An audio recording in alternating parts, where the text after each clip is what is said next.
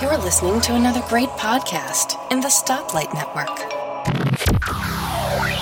Tech Fan Podcast number 169. Tim, David, we talk about the TSA, some video game stuff, and Tim found an Easter egg. And hey, we've got a raffle going on. Check it out.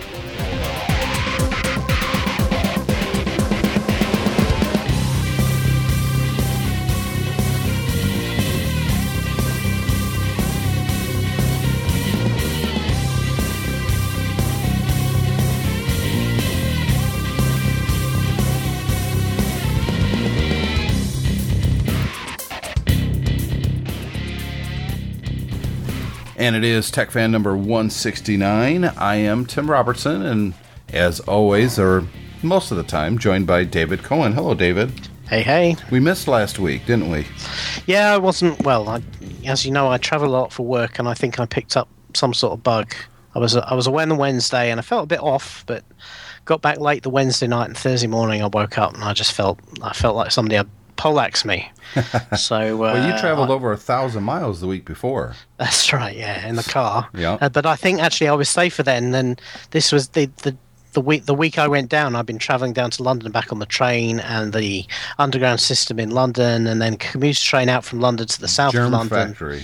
Exactly. Yeah. You know. Well, I got sick right after visiting and spending an afternoon at my son's elementary school with 1,000 children. That'll do it too. Yeah, I'm still there. I still have a little bit of a phlegmy coughy thing occasionally, which isn't fun. In fact, I did an episode this week of OWC Radio. It was episode 7. Yeah, I heard that this morning. And I was coughing quite a bit in there. I couldn't help it. And I don't know if you heard me coughing much, because I was trying to turn my head away from the mic, and they would catch me by surprise, so I didn't have a chance to kill my mic and cough like I try to do. But so how are you feeling now? Better? Yeah, no, I'm fully recovered now. Thank goodness. So I've been back at work the last couple of days and trying to catch up on.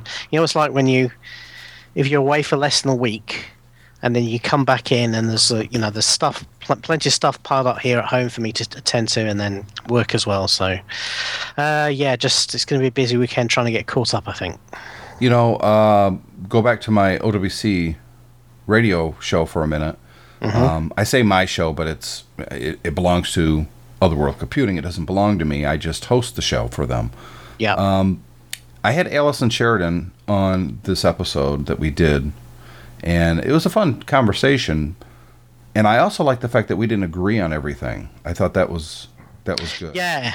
In fact, I was kind of. I came down a little bit more on your side of the argument than hers. This was a debate about whether the Mac still had a kind of a community around it, and whether it was the same as it used to be. And I think I agree with you. I think inside a very small segment of the old Mac community, it's still there. Mm-hmm. But I think most people, while they kind of have an essence of it, lots of people I know who get into Mac kind of evangelize about it to people they know. What I think a lot of Mac users don't do nowadays is go out and kind of meet up, try and meet up in person with fellow Mac users just to kind of geek out on Mac. I think there's much less of that goes on than they used to, and part of that is because Apple isn't as small and as beleaguered as it used to be, which kind of drove that kind of herding behavior.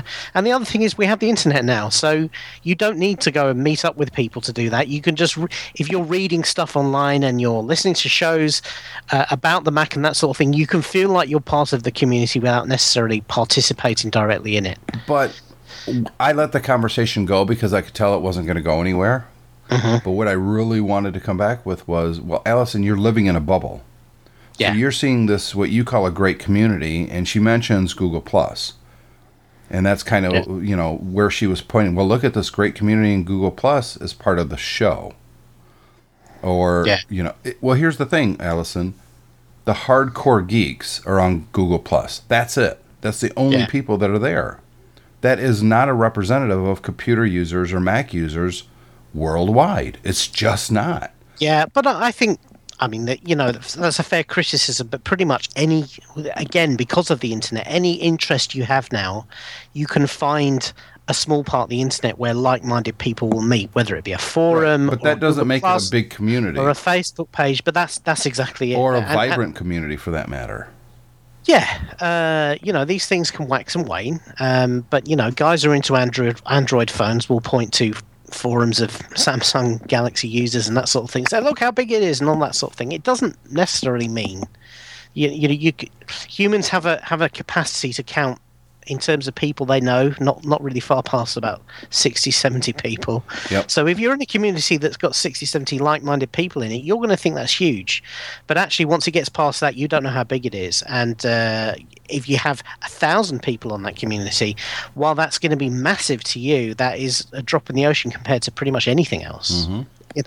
You probably get more people who are interested in the migration patterns of the lesser spotted woodpecker. Well, I give you a prime example. I'm in a group on Facebook for classic video games, and they only talk about classic video games. Basically, I don't know, pre-2000. Okay, yeah. It's thousands of members. I think it's close to 2,000 members at this point, or over that. Owen Rubin, who's co-host of the show here a few times, is a member there. In fact, someone posted an old Atari video from the early 80s, and Owen is one of the people in the videos talking. Right. He looks quite different than the way you know what Owen looks like from San Francisco. That's not a big community of people, but yet it's 2,000 people who belong to... So do you say now, there's a huge, vibrant community? No. Well, it's just a small group of people with It depends what the objective of the community is. If it's just talking about stuff, then 20, 50 people is a big group. If you want to maintain a product or a business because your discussion of that product and business kind of generates sales for somebody, it needs to be much bigger than that to be viable. Yep. So it really depends what people are looking to get out of that community. But, that's not to diminish what Alison has and what we have not at all. On the and that's show, what I was trying to or anything. Right. It's fine, but you've got to. You're right. You do have to kind of keep a perspective about what it really is, and unfortunately, and I can understand how if you've been through it, it must be kind of sad. You don't want to give it up, but those halcyon days when it was just a few dogged Mac users against the rest of the industry and almost like the rest of the world, and then to come back from that, I think the days of that type of community have gone. The world has changed, and the nature of the Apple community has changed. And it's not. Go ahead. I was just going to say, so it's divided up into a lot of different segments now. Absolutely. Speaking of the Apple community. Here's the thing. I don't know if it's just Mac, but I don't know. I don't think it is. But that being said, we've got a giveaway to do, David. As you know, you probably saw my review of Lego Marvel Superheroes for the Mac at mymac.com. I did. And it's a fun game. It's a typical Lego game. You break things, you solve puzzles, you unlock things, you go back to a level to unlock more things. It's fun. It's I've said it before, we're a big Lego video game playing family in my household. The kids like it, my wife likes it, and I like it. I mean, I did a podcast by myself, I don't know, a month ago, 2 months ago, whenever I did the last Solo Tech Fan, where my wife was actually playing Lego in the other room. Yeah, I remember that. Yeah. So that kind of explains, I've got a predisposition to like those games. But when I'm doing a product review and playing through it the first time on the Mac, I try to keep an open mind. What's a new user going to think about this game? Now, I gave it a very high ranking. I actually gave it a 10 out of 10. I had no problems with the game. I plugged an old Mad Catz game controller into my Mac. It's a USB one. The game and the Mac just saw the controller and it worked perfectly. I didn't have to do anything. Didn't have to set up anything. So I'm very happy that, this game works. Now, I didn't run it from a CD. I don't even know if it's out on CD. I'm sure it is, or DVD. I don't have a DVD player in my iMac anymore. I pulled that out, and that's where the OWC SSD is located, and that's what runs the computer. And my original hard drive is just storage. Although occasionally I'll boot up from that original hard drive just to update the operating system on that end, just in case something happens with the SSD and I need to emergency boot, I can do that from the other drive and it's still somewhat current. All that being said, I really, really like this game. And it ran, really, really well. Well, their marketing manager is who I always deal with when it comes to review codes. He sent me a review code to download the game and play it. We got to talk. One of the things as a publisher, David, is a lot of companies will call me up to give me inside information on stuff that's upcoming, hoping that we'll cover it in the future. The weird part is we're not a news site at mymac.com. We don't publish news. It's mostly a few opinion pieces, a couple how-tos every now and then, but mostly it's product review. That's what we do at MyMac. But yet these companies still want to kind of fill me in. So the marketing manager at Feral Interactive, who made the port for Marvel Lego Superheroes, called me up and wanted to fill me in on some of the upcoming games and what I might be interested in, what some of the other staff members might be interested in. And he hadn't read the review yet. And I told him, well, the review's posted. I gave it a very high score. Actually, I gave it a 10 out of 10. It's a great game. He says, well, hey, if you want any codes to give away at either the website or on some of the podcasts, we're happy to do that. That's cool. So I said, absolutely, send them over. So they've sent them over. Now, these are Steam codes. Steam is, how do you describe Steam? Well, it's a online marketplace for video games. Correct. Yeah. And Steam is kind of, when it comes to the PC gaming world and Mac, it's kind of taking over, isn't it, David?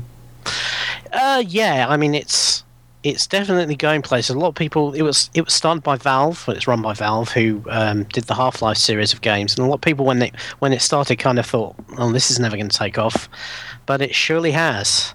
And they do games for all the different platforms now. Effectively, it's like it's like an app store. It's like an app store, but I'm going to say it's like an app store on steroids, really, because it is pretty slick. I've talked about Steam before, and I like Steam. The only thing I don't like about it is it has this kind of infuriating requirement to like the Diablo stuff I was talking about a few months ago. It keeps on wanting you to connect to it to get updates and stay online, make sure you're valid and that sort of thing. But it's certainly a very convenient place to buy games for Linux, Mac, or Windows, and very keenly priced as well. Absolutely, and to me that's the key. I see sales. I get email as the publisher of MyMac from the Steam marketing people, I guess, or company. And so I see all these sales that are going on all the time. And wow, I mean, I've seen some sales there. I had to hold back not going on to Steam and buying something because it was such a good deal. I don't play a lot of Mac games or games, period, on my Mac. I'm more of a console or iPhone, iPad game user, not so much on the computer. Yeah, the advantage of something like this is that actually it doesn't matter which computer you're using. Once you've got the Steam client on, any game you go to that you've bought will be available on any computer. That includes if you, let's say, have a Mac and a PC. If the game is available for both, you can download it for both, but you're only paying for it one time. Yeah, and then if you buy a new computer, it'll pick, and not only that, they have technology in there so that if you're halfway through the game, it'll restore your saves as well. So it really is. This is what I'm saying about it. It's like the App Store and steroids in that they've done an awful lot to make the gaming experience as seamless as possible for the people who use Steam. Yep. I know a gripe about the online component, but actually it is a pretty good service. So they gave us 5 codes to give away. Now, I gave 3 of those codes to Guy Searle and Gazmaz at MyMac Podcast to give away. You and I are going to give away 2 copies of the game here on the Tech Fan Podcast. I like the sound of that. So the only thing, if you guys listening, or gals I suppose, want a copy of this game, not going to cost you a dime. All you have to do is send an email into contest@mymac.com. So contest@mymac.com. and I'm going to randomly select. Basically, I copy the email. I've got this little.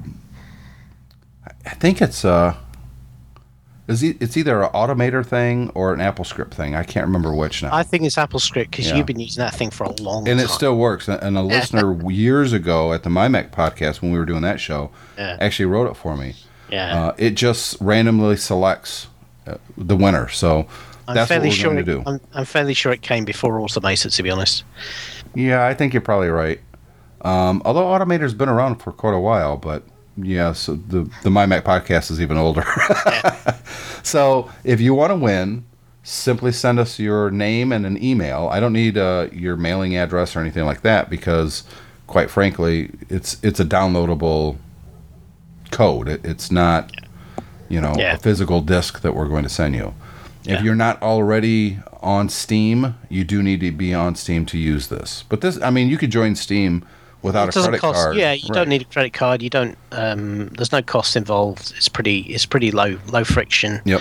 And just to give Steam a bit of love, what I would say is this: when you reviewed this game, you said it was $30 and that's cheap. Mm-hmm. And you're right, it is cheap. But actually, on Steam, it's only $20. So yeah, and when I first downloaded if you don't win the code, and you fancy this game, go out and buy it. It's $20. Mm-hmm. I mean. It's a lot more than that on the consoles, isn't it? Oh, yeah, it is. It's $49. Full price starting on the consoles. Yeah, it's $50. So, but here's the thing: when I first downloaded it, David, they sent me a Mac App Store code because they knew I was recording it or downloading it for the Mac, and I don't think he had Steam codes at the time. Yeah. But when I first downloaded it, it was $19.99 on the Mac's App Store. Now it's $29.99. Right. So I actually, right before my review went live, I had to change the price because it was $10 more. It's still $19.99 on Steam. Mm-hmm. £14.99 here in the UK. That's a steal. It's such a good game. It is a steal because these are. Looking at these, I think the Marvel Superheroes one is probably the best of all the Lego games because they just kept on improving.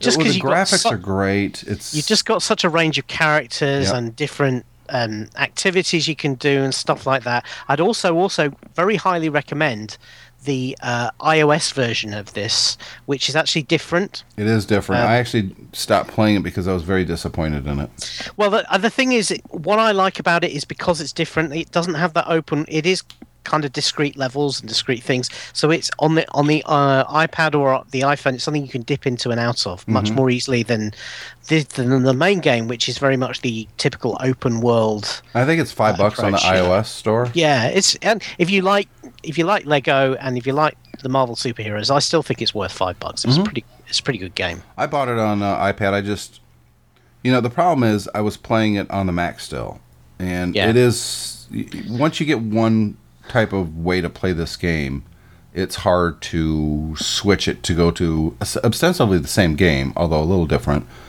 and play it there with a completely different control scheme, and I just couldn't do it. So I stopped playing it for a while. Eventually, I'll go back to it. So, speaking of games, I want to stay there for a minute. Oh, sure. Two things. You sent me... No, it was people replying to us on Twitter about the Game Talk, and you made a comparison to the 3DO. Or Owen. Maybe Owen made that. I forget.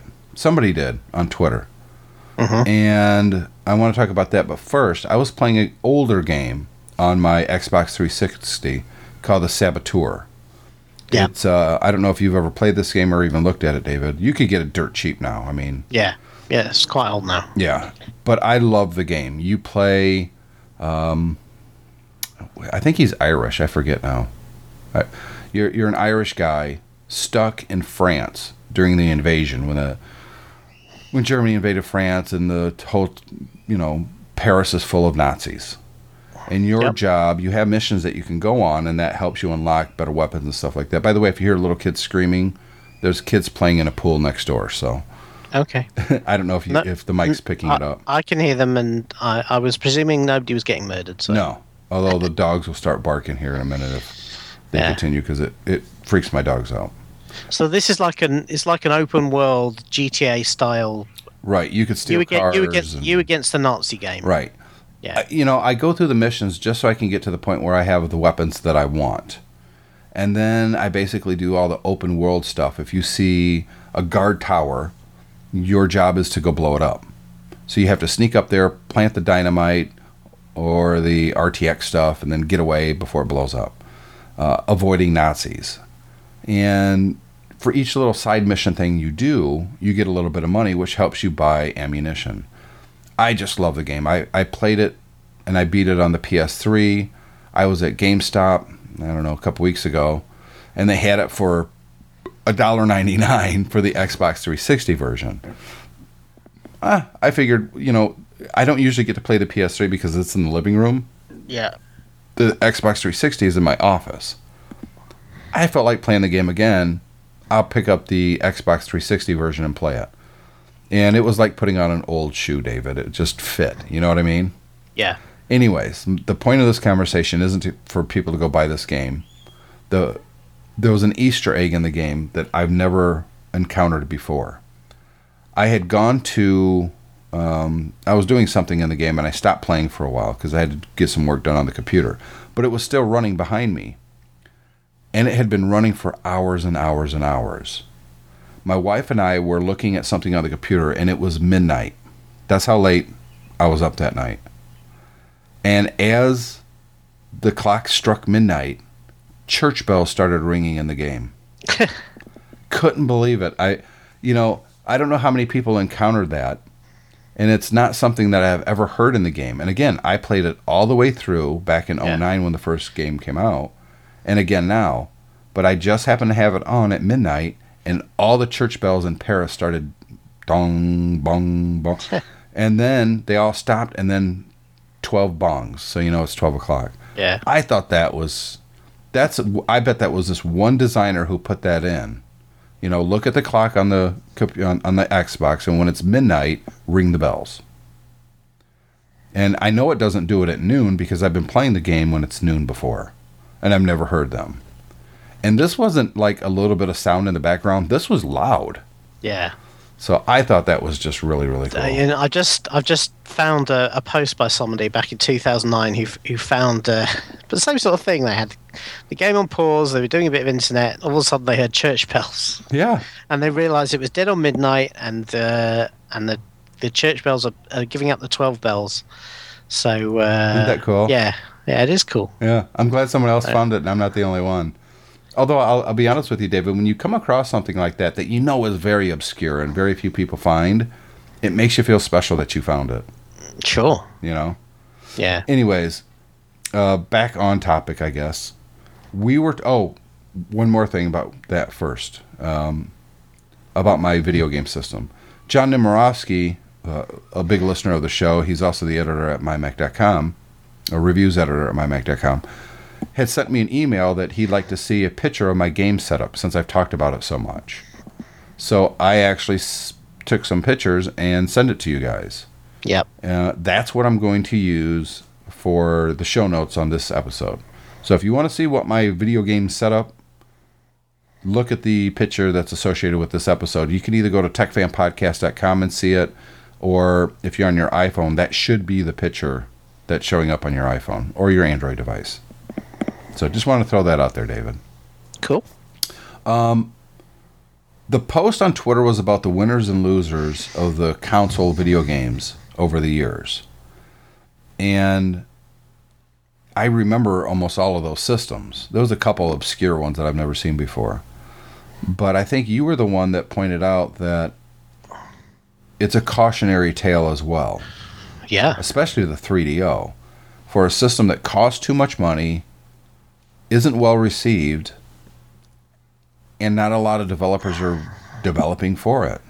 Yeah. And that you would hope that, obviously by extension of you saying this is a cautionary tale, that game developers out there, the console makers, maybe they'll learn something from this. And I think you might have been talking about the Nintendo Wii U, correct? Well, actually, I was talking about all the next-gen systems, really. I think there's one that hasn't been released that really is the 3DO, but go ahead. Yeah, I think the way that Microsoft has mishandled the Xbox One launch, all the about faces they've changed, and they're still reversing stuff in that day by day almost. Mm-hmm. I think that is very, very similar to a lot of the hype around the 3DO, and the fact that because of missteps by the 3DO company, that console never realized the potential it had. Well, the biggest... that was also one where the messaging around the console was very mixed about what it was. 3DO didn't actually make the hardware themselves; they licensed it to Japanese games. That's the part that I wanted to bring up because there was a Panasonic 3DO. There was a couple. I think there was an RCA at one point. There was a couple different. There was Sanyo, Gold Star. Gold Star is the one I was thinking of, not RCA. Panasonic was the one that kind of stuck most in my mind. Yes. Even Sony was looking at doing it and then dropped out and did the PlayStation themselves. Correct. But the problem with the 3DO was that these companies, they had a reference standard, but they could add to it if they wanted to. Yeah. Do you know what that sounds a lot like to me, David? The Steam Box. The Steam Box, yeah. That's the problem that I see with the Steam Box. You have to have a minimum set. But if there's one company that's a little bit more popular than the rest and they add something else in there, do the game developers take advantage of that? Or do they not? Yeah. Do they keep the lowest common denominator software requirements that that every Steam box is going to have? Or do you have one that tries to push the boundaries and then you piss off the ones that bought the lower end boxes? It's like the Xbox One now with the Kinect. No, because at least Microsoft, at the very least, and I know where you're going with that they dropped the Kinect. So what about these game developers that were told that you have to incorporate the Kinect somehow? But this is different, though. There's at least Microsoft is still in charge of the product. Yeah. I think probably Microsoft dropping the Kinect, if you look at what Google are now desperately trying to do with Android, which is they're trying to wrest back control from particularly from Samsung.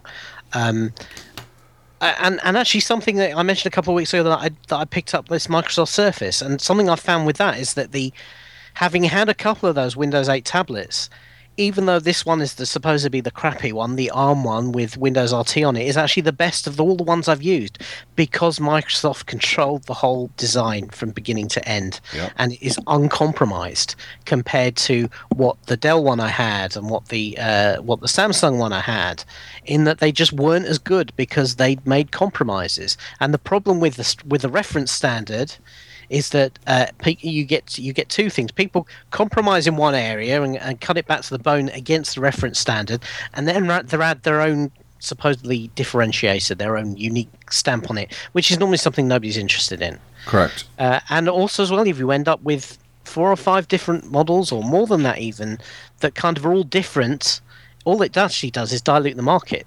It dilutes the market for your buyers. It confuses your buyers, and they don't know which one to buy, and then they end up probably going and buy something else. So I think the Steam Box is a great concept, but it really has an uphill struggle. Yeah, they should have went with one hardware maker to do it. Also, as well, they've gone for the Linux games. Yep. And you can look at Steam now, and unfortunately, all the big titles aren't available on Linux. Right. Well, I happen to know there's a company that's going to be changing that, but that's all I can say. But anybody listening to this can probably figure that out pretty quickly. I don't know. I don't think that the Steam Box is going to be a big hit. But, of course, we could be wrong. Remember, I'm the guy that predicted that the original iPod wasn't going to be that big of a success. I might have been wrong there. I don't know. Last month's sale figures of the iPod were pretty low. There you go. Wait long enough, your predictions come true. 13 years, but, whatever. So let's take a quick break, David. And remember, we have a contest. Well, I don't want to call it a contest. You don't have to do anything other than send an email. So it's a giveaway. And we've got 2 copies of Lego Marvel Superheroes on Steam to give away. So make sure you send those to contest@mymac.com. We'll be right back. Now let me tell you something, brother. Gardening is hard work. You gotta train hard, say your prayers, eat your vitamins, and be ready for anything, brother. Now all you Hulkamaniacs, get out your shovels, your cultivators, and your sunscreen, and listen to the Your Own Victory Garden podcast. on the Stoplight Network. He knows what he's talking about, brother. So what you gonna do when Hulk Hogan builds his raised beds and runs wild on you? Back here on Tech Fan number 169. We would really like it if you guys send us some feedback, your thoughts, your opinions. Obviously, to enter the giveaway. I keep wanting to say contest. I keep wanting to say contest, David, because I made the email address contest at. Yeah, you did. But that's an old email address that forwards to my other email addresses. Well, it is kind of contest. I'll tell you what, Halfway House is not a giveaway, it's not a contest. What it is a raffle. That's probably the most accurate way to describe it. And I should say we're going to give it away. Let me pull up a calendar here because, someone listened to this 6 months down the line saying, hey, how come I'm not eligible? iCal. I keep wanting to call it iCal. It's just calendar now. Do you do that? I do. Yeah. It'll always be iCal for me. Yeah, it's same with me. It'll always be mail.app. It'll always be all those things it used to be. I mean, kind of, if you look at Apple's branding, Yosemite is just OS 10 Yosemite. It's not 10.10. And yet, we'll all call it 10.10. You have to send in the email on or before. Here's the problem, because Guy and Gaz is going to do one too, and I'd like us to be able to have one date. On or before June 24th, midnight June 24th. That's a Thursday. And we will announce the two people that we're giving our copies away to on the episode that we do that week, David. So we should be recording the 25th or 26th that week. So Thursday, June 24th is the deadline, 2014. That way anybody listening to it a year from now goes, hey, I still got 2 more weeks. Yeah. So anyways, we'd love to get feedback from you guys. Please send it in. It really does mean a lot to David and I. You can either send an email to Tim or David at techfanpodcast.com or simply go to techfanpodcast.com and leave a message right there under the show note. Any show, it doesn't matter. I get a notification that someone just left a message and I'll see it. And I'll make sure David gets eyeballs on it as well. Love to hear feedback from you guys. Even if you don't think you've got much to say, it gives us something to talk about. So send in that feedback. We really, really, really would appreciate it, right? Definitely. So, David, before you started this podcast, you made sure all your mobile devices were charged, correct? You know what? I don't know what's worse about this, the fact that it's happened in the first place or the shoddy way it's been reported, but I tell you, sometimes maybe something about getting older, but you look at things and you think, how really has the world gone completely mad while I wasn't noticing? Because this is in the United States, I think it was 2001. Yeah, this is so boneheaded and so typically, let's come up with a rule, let's make it completely non-obvious why the rule is there, and then let's not bother tell anybody why we're doing this so they understand the rule. And then just for good measure, let's roll it out in such a way that means that nobody knows whether it applies to them or it doesn't apply to them, and it depends on where they are and where they're going and whether the moon is full and whether they've ever spoken to somebody called Muhammad in their life. And it's just like, please. Now, going back to explain this in a little bit more depth, the TSA came out with some new travel rules in the United States that, in essence, says what? It says that they will insist that any device you take on an aircraft will need to be demonstrated to power up. Otherwise, if you try and take a device that's flat onto an aircraft, you won't be allowed to. And flat being a laptop? Well, here's the thing. This is where the details of this just clearly haven't really been thought through. And again, because we don't know they haven't identified a specific threat or why this is, it's very difficult to parse whether you might fall foul of this or not.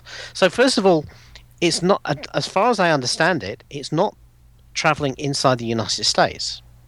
because you don't have terrorism in the United States. No, it's people no act of terrorism never has ever been committed by somebody of American birth within the soil of the United States. I know that for a fact. That must be the fact. Otherwise, these rules won't make sense. I'm sure anybody in Oklahoma would disagree, but they would be wrong. And there's never been any U.S. servicemen who've walked into U.S. Army properties and shot people. Nobody that lives in or serves at Fort Hood right now. Exactly, and nobody in Washington's ever been shot by snipers, and we could go on and on and on. So yeah, there's point one, right? Yeah. Keep counting, kids, because there's a few of them. This is for people who are traveling from outside of the United States to the United States. Well, those people don't have rights in the United States anyway, so what the hell? We don't care. Well, yeah, I mean, let's face it. U.S. citizens have fewer rights than you used to have anyway, but we have. Well, it's not like us foreigners, right? And it's not like America relies on like tourists or something. Yeah, exactly. Why not? The first thing you want to do when people are coming on holiday to your country is inconvenience them. Yeah. And let me say, as somebody who travels a lot, is that this is a whammy for people like me who come from Western countries like the United Kingdom, who receive these edicts from the TSA and take them very seriously and apply them really, really hard. Whereas if you go to the Middle East or you go to Hong Kong or something like that, they don't care. No. They will screen you the same as everybody else, and then they'll tell the Americans that, yeah, we looked at it. So, again, the people who are closest to you suffer the most. You always hurt the ones you love.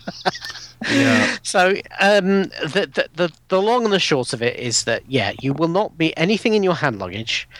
It will expect it to be demonstrated to power up, and this is your laptop, your tablets, your Kindles, your iPhones, your MP3 players, whatever. And apparently they're particularly interested in looking at phones. Now, the problem then is you then think, okay, well, what happens if I can't get my device to power up? And very mixed messages on that, I think it's fair to say. Yep. Initially, British Airways said, well, if you don't power it up, you can check it. It's like, nothing ever happens bad through checked luggage. It's just what you're carrying with you. Exactly, yeah, that's right. It's not like there's timers or... If it doesn't power up because it's not real, but in fact is something nasty... Putting in your checked luggage probably not what you want to do. No, because it's going to get more closely scrutinised in your hand luggage. So that was, and now I think that has now been clarified in that's actually a poor policy from British Airways. So they're kind of adopting the American line, which is, it's the typical TSA hard-nosed, tough. Yep. Effectively, it's like if it doesn't charge and an agent wants to see it working and it won't work. It's not even clear whether at the point you're being asked this, whether you can plug it in the wall. If you plug it in the wall, if it comes up with the battery, like for instance, if you've got an iPhone that's flat, if you plug it in the wall, normally it comes up with a battery symbol, right, before it will actually power up, because normally the initial 5-10 minutes of charge aren't enough to actually juice the thing. Now, I don't know whether that will be good enough to stop them taking it off you. And then the question, of course, is these things are, this is not like throwing away a bit of nail polish or a bottle of water. These things are extremely expensive, and people are going to go ballistic if they get confiscated because they're not charged. And people are thinking, give me a scenario. Here's the scenario. David is rushing to the airport because his alarm didn't go off that morning, and he wakes up and realizes, oh, crap, the alarm didn't go off, so you're hurrying. And why didn't the alarm go off? Yeah. Why didn't the alarm go off? Because I forgot to plug my phone in last night, and it ran flat overnight. That's right. So you're rushing to the airport, your phone is dead, you don't even realize it yet. You get in line. It's a business thing that you have to go to the United States for. You're out of breath. You go through security. Your phone's not powering on because it's got a dead battery. What's the options? A, you don't get on that flight. You lose your job. Yeah. B, they confiscate your phone. Now you're out hundreds of pounds. Yeah. Of course, no mention about something sensible like a method for ensuring that your device gets returned to you. Nope. Now, here in the UK, they have said, oh, well, what we can do is we can hold on to it for you until you come back. So if you're doing a return trip, we'll hold on to it for you. Well, the thing is, David, it's not like airlines ever lose things. Exactly. We're going to have to call this episode facetious. Yeah. And it's also not like sometimes when you're traveling, you don't come back to where you left from. Right. If you're going on holiday, yeah, it's fine. But for business travel, you don't often return to the same airport. So what happens then? Basically, all this does is it creates an enormous amount of inconvenience and headache for the airlines, for the security people, and for the passengers, for a very tiny reduction in risk. Because I almost hesitate to say this, knowing that the NSA likes to break into these conversations and record them for posterity. But you know what? I'm going to live dangerously. If you were I'm going to be very careful. I'm going to be very careful about how I say this. If I was constructing a device to cause mischief on an aircraft, and I wanted that device was not going to be, so it was my phone, and I wanted my phone to appear to be a normal phone, even though that's not what it really did. It is not beyond the wit of me putting that together to put some sort of display that can be powered by a coin battery to flash in the front of the TSA agent who has seen 15 million phones in the last 6 months to say, yeah, look, it works. Well, here's the thing, David. He's not going to pick it up off you, fire it up and start playing Angry Birds on it. He's going to look at it, and provided he sees the screen working, he's going to pass it through. Mm-hmm. Yeah?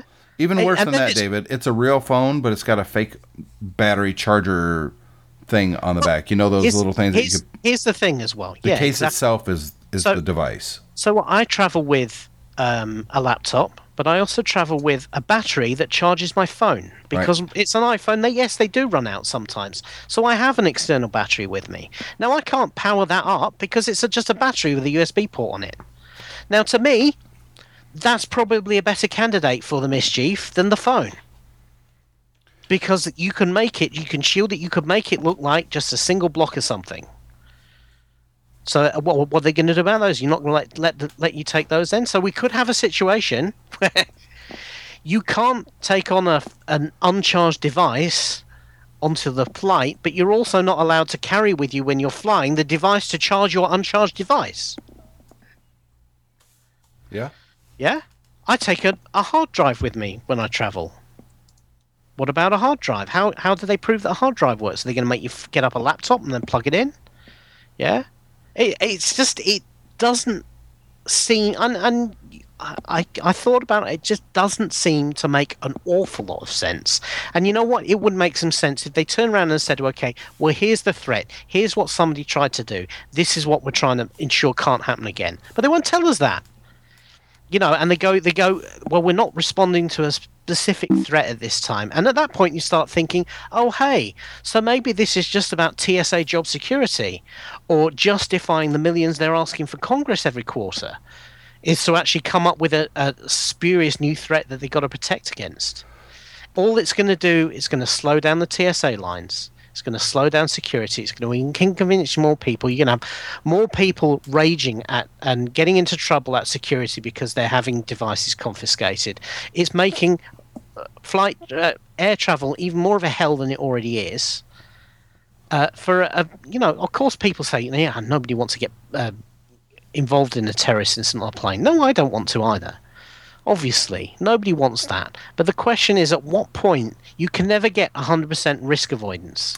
So, what point? Where does the balance lie? And have we crossed it some time ago? And I'm starting to wonder whether we have.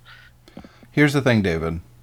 This is when it comes to what's been going on in the world for the last 15, 20 years, and longer. Let's be honest.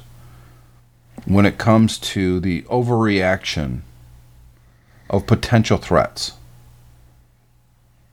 and the pursuit of safety, which is nowhere in our mandate as a country here in the United States, and it's probably not in yours either. I simply go back to my childhood, which was, in this case, 1755. Yeah.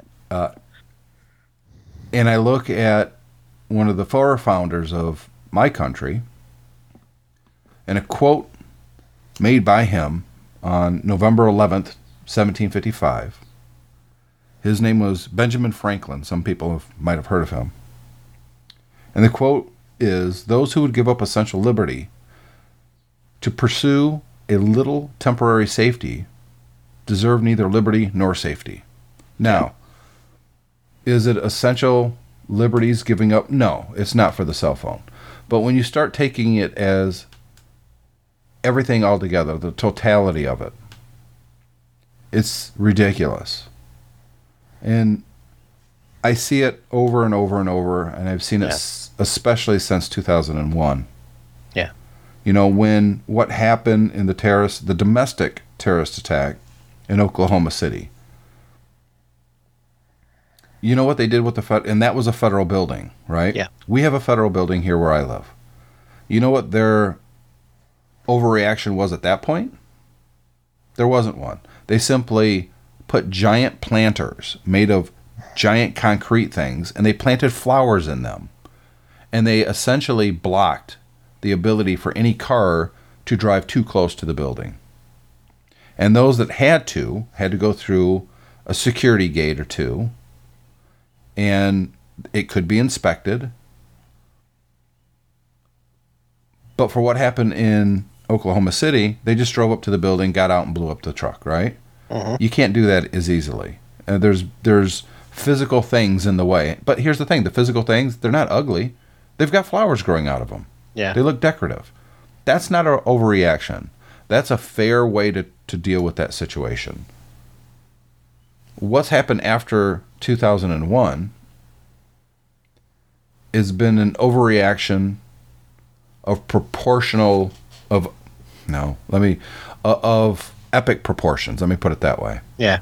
It hasn't been proportional to the threats that are out there. Well, not only that, the people who make these decisions, the guys who manage the TSA, who consult with security consultants and with military guys and intelligence guys and all this sort of thing, none of these things apply to them. Nope. Because they have TSA badges, they have security clearance, they just get waved through all these checkpoints. They can take whatever they want because they're trusted, they're vetted, they're, So it's completely non-impactful to them. And it's the poor schlubs who run these TSA lines, who are paid whatever they're paid, not great wages, who often subsist. There are a few bad apples there who subsisted those wages by stealing stuff off passengers. Well, here's a great opportunity to steal some nice high-value stuff now. And they've done it. And obviously, that's 0.001% of TSA employees, but it's still a risk. And it's a risk that you're increasing by having loads of confiscated stuff lying around of high value. Yeah? This is just insane. It's just insane. It just doesn't measure up to the threat at all. And all of this stuff is being x-rayed anyway. Yep. It is not like we're saying, oh, I can't. The more cynical side of me heard this and thought either trying to justify their existence, or what they're trying to do is make it more inconvenient for people to carry electronic devices so that they carry fewer of them. Well, and if that's the case, then what they should just turn around and say, look, screening these devices is really hard. We're one of these days, one of them's going to slip through and it's going to have a problem in it. So you know what, everybody, if you want to do your patriotic duty, just do us a favour and leave a few of the gadgets at home. Yeah. If they came out and said that, you know what, I think everybody would be much more on board with it, rather than this kind of faux, non-specific, there's a real threat, but we can't tell you what it is and we can't tell you any details about it, but now you've got to do this and this and this. And the other thing as well is, this is not a blanket rule. They are not going to check every device. They are going to pick people out. Yep. So you're never going to know whether you're going to get caught or not, and have to show that all your devices are working. The TSA is a joke. I watched a documentary a few months ago, and it's actually on Netflix. I don't know if everyone listening to this, it's available in your country via Netflix, but I'm going to put a link into this video in the show notes. Remember, it's TechFan Podcast number 169. So if you go to techfanpodcast.com, I'm going to have a link in the show notes. But the documentary is called Please Remove Your Shoes. And the description is, this documentary examines the Transportation Security Administration, which is the TSA, role as protector of the U.S. skies, questioning the agency's effectiveness. It is a damning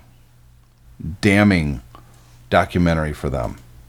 And I already had a low opinion of this organization to begin with.